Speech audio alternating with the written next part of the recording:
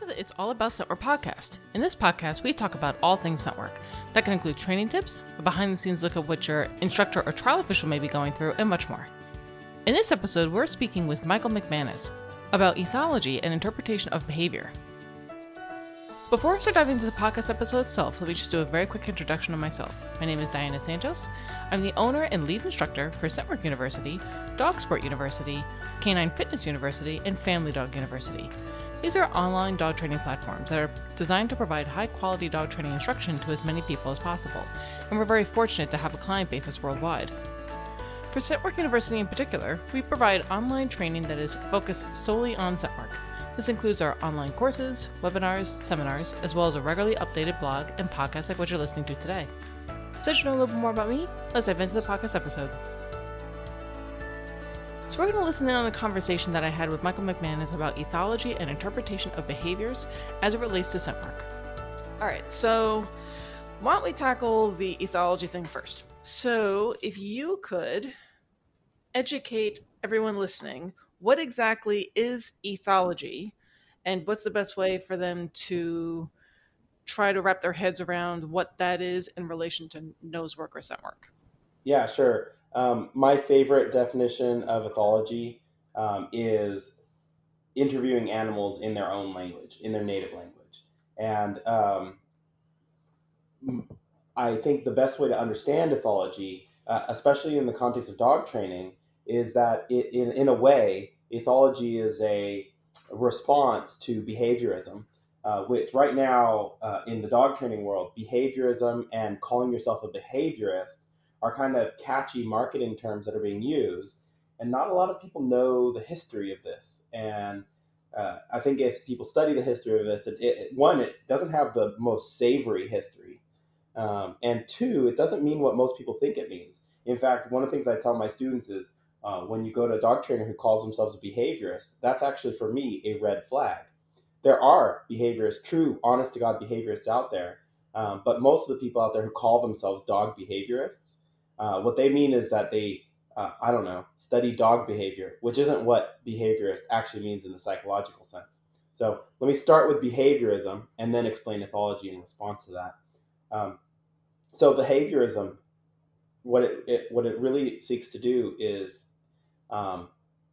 understand an animal through its measurable behavior, and that emotion and what the animal's thinking and feeling, anything internal to the animal, is off limits and not worth discussing, because it's only the measurable behavior of an animal that really matters. And at least at the beginnings of behaviorism, there was this idea that really a human and a mouse and a pigeon are all the same thing.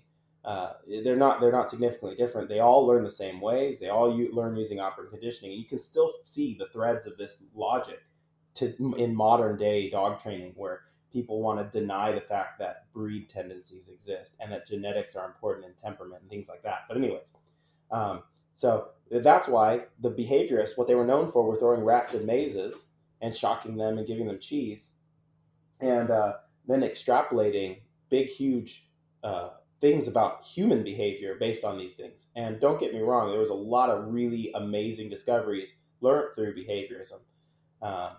But ethology comes up and starts asking questions about that. What's beyond that? What's behind that black box that behaviorism says we don't look at? Ethology says, well, look, not all animals learn the same way. Some animals seem to know things before they ever learn it. So, for example, little baby animals, if it were a matter of learning to learn how to find its mother's nipple and suckle, if it was a matter of learning, then there would be a whole lot of dead baby animals. But for some reason, they all seem to be able to do this, by and large. There's some amount of information that is encoded at that time. The understanding of genetics and behavior, the link between those two aren't fully understood, but still there's something encoded in the animal ahead of time that seems to not be influenced by learning or alter, and very hard to alter through punishment and reinforcement. So these are what used to be called instinctual, although most ethologists don't like the word instinct anymore and they prefer innate behaviors now. And when we're dealing with things like nose work, innate behaviors are very important. And when we're dealing with dogs in their natural element, so that's nose work, hunting, bite work, herding, any of these types of venues, we're dealing with the dog, what the dog comes pre-programmed with. And it's modifiable and it's adaptable to its environment, but it is to a certain extent hardwired in. And if you think it's something that something that we've created ourselves, then we're kind of deluding ourselves, if that makes sense. That makes perfect sense. And I think that is something for a lot of people to chew on. There's a lot of information in that very short bit that you provided, but it provides, I think, good clarity, particularly for other professional instructors and trainers, of what is all these things actually mean. And I think the distinction between the behavioralism and the ethology side is an important one, that both are relevant, both are there, but it's important to see the difference. So could you then talk about how people who may say, wow, this sounds really interesting, this whole ethology thing, but my dog gets distracted sniffing grass. So could you maybe walk through how to help people view their dogs doing nose work through a more ethology lens than one of doing interpretation? Yeah. So yeah, and that was a great way that you worded that, because that's exactly the way the average person would word it, and it's the most. If you're thinking with an ethology mindset, that wording of that question doesn't even make sense. The dog getting distracted by grass. What would distraction mean from an evolutionary standpoint? The dog's paying interest in the grass because it thinks it should pay attention to the grass, not because there's odor and there's grass, and the dog's like, well, which one should I pay attention to, and which one will like. It's not like the dog is choosing to be distracted. So that's the first thing. The word distracted in and of itself is an interpretation. So understanding that we're totally biased to make interpretations rather than interpret behavior. So instead of saying my dog is distracted by grass, or whatever it is, and so a great example of this is, oh, my dog looks guilty when I come home and he's pooped in the house. That's a standard ethological problem that we already know the answer to. The dog doesn't look guilty. That's your interpretation. That the dog isn't guilty. Science is still out on whether or not dogs can even feel guilt. But anyways, so when it comes to your dog being distracted on grass, let's stick with that example. Instead of saying your interpretation, your feeling about it, let's study the behavior itself. Okay, so what does that look like? The dog is keeping his nose low to the ground for an extended period of time. Okay, what's extended? Let's time it. Let's film it and time it and see how long it is. Okay, so now we want to compare and contrast that to the way my dog hunts in an interior search or a container search or any other search where my dog isn't as distracted.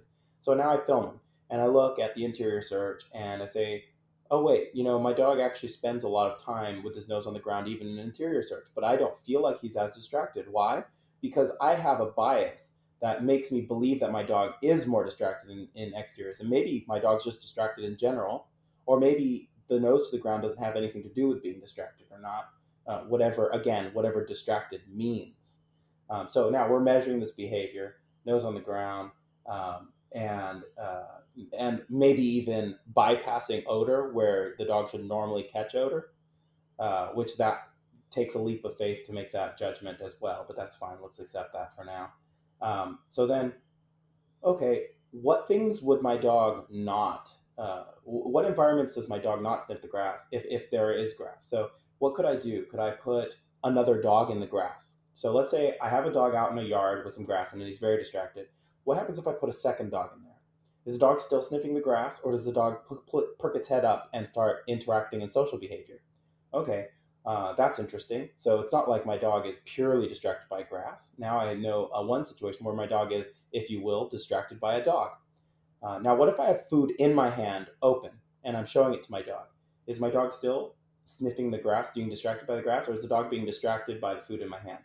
Okay, so now the dog wants the food in my hand and is not sniffing the grass. Okay, so it's again, what we're seeing is that your dog has a priority system in there, and we're getting this by measuring the behavior. And now all we have to do is figure out how to make odor one of those things that's important enough to the dog, that it's more distracting to the dog than the grass, so to speak.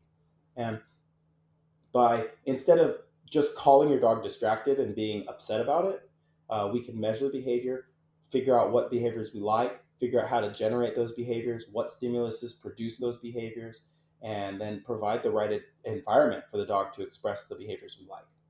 Okay. So I think for a lot of people, they're going to hear that and be like, all right, I guess. I really like calling my dog distracted though, but I guess I can try to get away from that. So now they're trying to say, okay, Michael, I'm going to try to be more in the ethology mindset, but now I don't know what to do. How do I then go about ensuring that I'm not slipping into interpretation when I'm trying to do my proofing exercises, where let's say that I'm setting something up and my dog is heavily invested in whatever it is I'm trying to proof against, the bagel with cream cheese in a closed box. And I'm like, oh, he's distracted. Oh, nope. Michael said that I shouldn't be interpreting. So he's just heavily invested in that bagel box. And now the dog is destroying the box. So, how do you help people who are going to have a painful transition from interpretation to ethology? How do you then help them make that transition more smoothly? Yeah, and it isn't easy at first. I think one thing that's important is to try not to.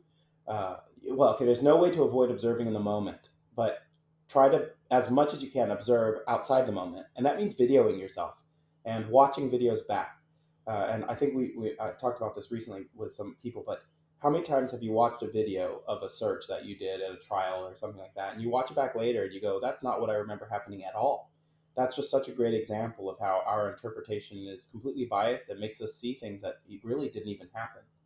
Um, so videoing yourself is really important so that you can look at it neutrally and just catalog the behaviors you're seeing. Um, then the next thing is, um, when you bring up the example of the dog destroying the box to get the bagel with cream cheese, that's one that I always think is really interesting because like that's a dog to me that's showing the exact behavior that I want. Well, okay, I don't want a dog who's destructive in a search area for competitive reasons, but that's a dog who's very obedient to that odor of the bagel with cream cheese. The problem is that's not the odor we want them to be obeying. So the question is, how do we screw this up so badly that the dog has that behavior in its repertoire, but not when we want it? Right? That's our job to figure out how to motivate the dog that much. So, maybe should you be reinforcing your dog with bagel and cream cheese? Is that the simple solution? That just use something your dog wants? And I do think that in general we're too stingy. But uh, yeah, I think stepping back, watching videos, and then instead of just saying, well, the distraction of bagel and cream cheese, so I'm just going to put tons of bagel and cream cheese distractions until my dog is flooded with it. Instead of saying that, say, well, okay, this bagel and cream cheese is producing the response I want. What happens if I pair that with odor? What happens if instead of making it a quote unquote distraction, I make it the target? And then I somehow find a way to blend that into the odor to the point where eventually the dog will ignore the bagel and cream cheese in favor of odor because of how much more valuable I've made that odor. And that is an excellent thing that people can actually walk away with is with all of this and the discussion with ethology is looking at the same exact situation or problem, but from a different angle of, and I think the way that you worded it was perfect of your dog, again, not promoting destruction, but your dog is super interested in getting this bagel with cream cheese. That is exactly what you want them to have for their odor. So then using that as the pairing and then fading that over time or getting it so the dog understands, okay, if there's odor in bagel with cream cheese, fantastic. If there's just bagel with cream cheese, no, I need the odor with it. I think that's an excellent thing for people to walk away from and actually use in their toolbox.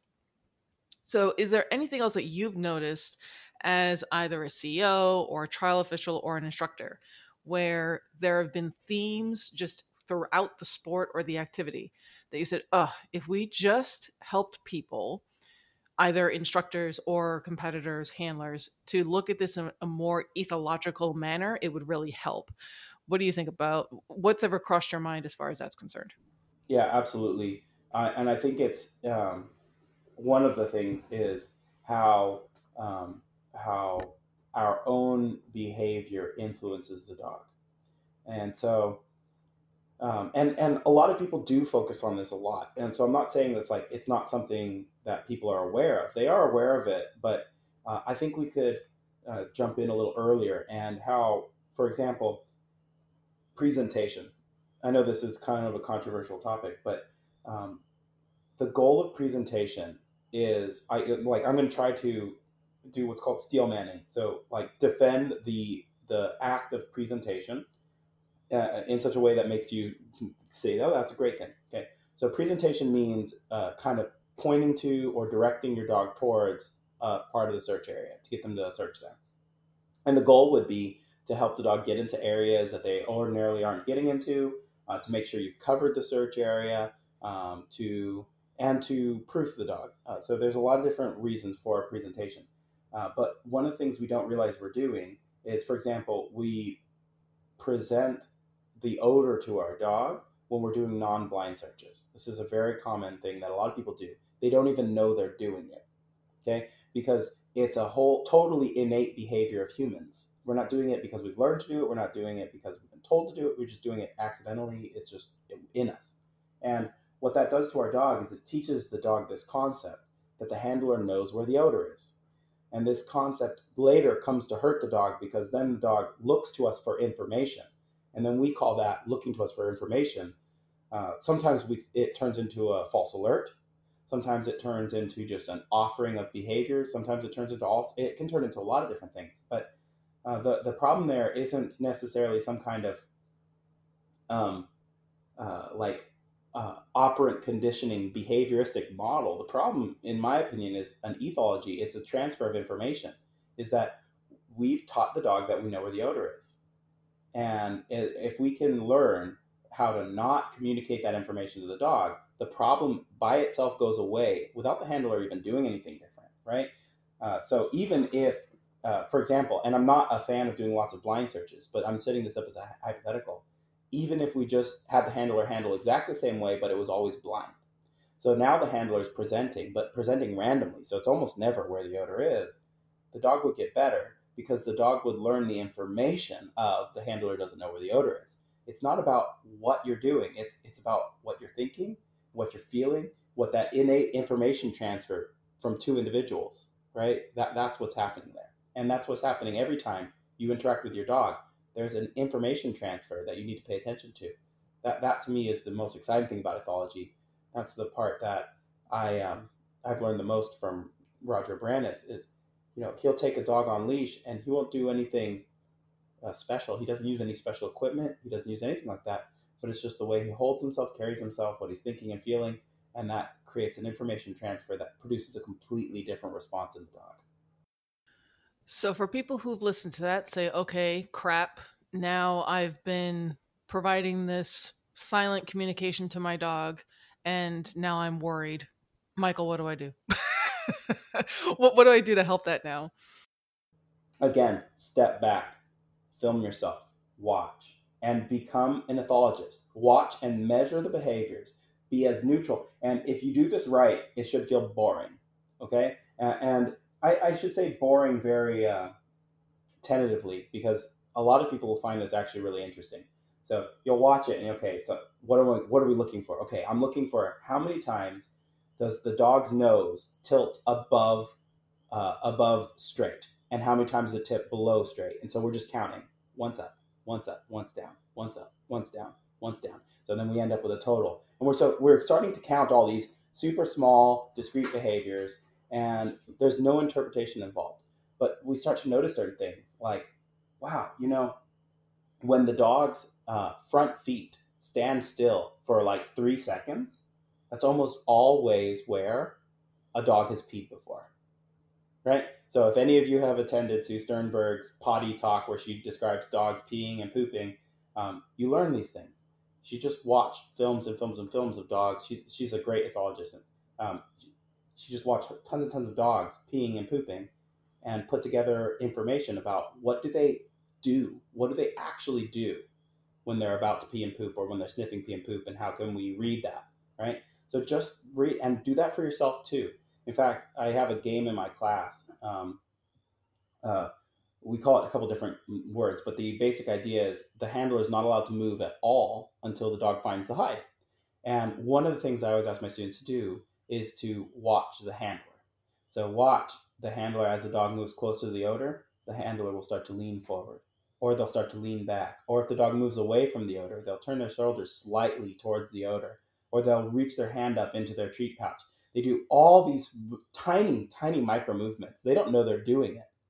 And um, they're just, if you can observe these actions, and then especially if you can observe them in yourself, then you might be on the path to controlling them so that you don't do them by accident. That's a really great idea. So two questions, twofer. In addition, so people are watching their videos and they're saying, oh my God, every single time that my dog is getting close to the odor, I hold my breath, I get really tense in my shoulders, and I reach for my treats. So the first part of the question is, would it then behoove them to just do that randomly throughout the search? And the second part of the question is, so if they had someone there to watch them, would it like watch the dog as they're working so they can let them know, hey, they found it, go reward them? Would it also be beneficial for them to be out of sight from the dog completely? Like, so if they were doing something in their house, for instance, and the dog is supposed to be searching in the living room, they could be like behind a door or something, and the person then said, okay, they found it, go reward your dog. But then of course you have to ask, well, the person watching the dog is probably doing the same stuff. So we'll deal with question number one first. So should they be trying to throw these things into the search randomly, or should they just be stopping themselves doing it altogether? The answer is both. They should be both a good trainer and a good handler. So a good trainer, their job is to train a dog so well that no matter how badly the handler handles, the dog still succeeds, right? And the handler's job is the opposite of that. The handler's job is to handle so good that no matter how poorly trained the dog is, the dog still passes, right? And so you should be a good trainer, which is training the dog to deal with all these little signals that you give them so that the dog ignores them, and also don't do those things, right? And then if you train a dog really well and you handle a dog really well, then you've got that perfect combo that takes you really far.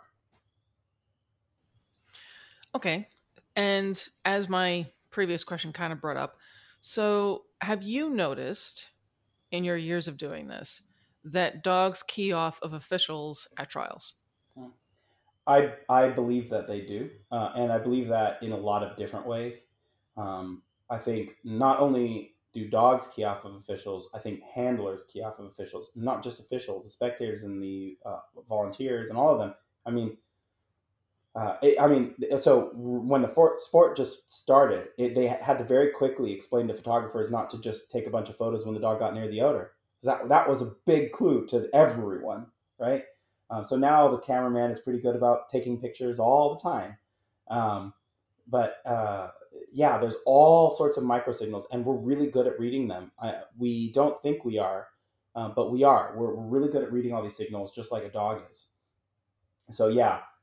Then the other thing is, and I wondered this. I remember being a dog in white once, and I was walking up, and the CO called me to the search, and my dog ran up to him and sniffed his hand, and I watched my dog sniff his hand, and then I went, okay, there's probably odor on his hand, and there's probably his hand scent everywhere that there's odor. And so, is the dog getting clues? Like, how much information is my dog gathering from this 1 second encounter with the CO? And I just sat there wondering that for the whole day. Just like, I have no idea how much information my dog gathered from that, because my intuition says it's a lot, way more than we think. So yeah, I think that that does happen. And I don't think there's any way to avoid it. I think another thing is, understand I'm saying all this stuff. I'm not pretending that it's easy or that it's even possible. I think that we can get better. And I think that dogs are really well suited to hunting for this stuff. So I think as long as you take just the minimal efforts to make yourself better, focus on getting better, not being perfect, because that may or may not even be possible. Right. And I think that's a good thing to point out. But the discussion, I think, can help on many levels. First, appreciating just how amazing our dogs are. Second, realizing just how innate even our communication is. I mean, you think about if you're walking in the middle of Times Square when it's not in the middle of a pandemic, people aren't just constantly running into one another. We are constantly communicating with each other, even just as humans. And also recognizing that there is a difference between what your dog is doing within a given moment when they're doing set work, nose work, and what you are interpreting them to be doing. And that a lot of this is us still just scratching the surface. And because we are not dogs and we do not know exactly, oh, they sniffed in this molecule from the left nostril and they process it with this neuron. We don't know all that. So I think it's important with this discussion to have people understand the complexities of it, while also, like you said, not getting them so wound up to like, oh God, I'm never going to be able to be good again. Was there anything you wanted to end this conversation about ethology, or what people can think about, or maybe some resources that they may be able to look into if they were interested in learning more about it? Yeah, resources on ethology are becoming easier to come across. It's kind of gaining, it was dying for a while, and now it's kind of coming back into popularity. So I'm a tutor at the Ethology Institute, Cambridge, and so if you're interested in learning more about ethology, please contact me. I'm more than happy to guide you through that. There are several great books. Raymond Coppinger released a book just before he died. What was it called? How Dogs Work, I think it's called. I'm going to look it up real quick as we're talking. But that's a great basic like introduction to ethology in response, particularly about dogs. If you get really into that and you really like ethology, there are more serious textbooks that you can read, but that's a great place to start. Great. Well, thank you so much, Michael. This was a very interesting conversation, and I think that it's going to really help people quite a bit. We hope that you found this episode interesting, informative, and helpful. Happy training, and we look forward to seeing you soon.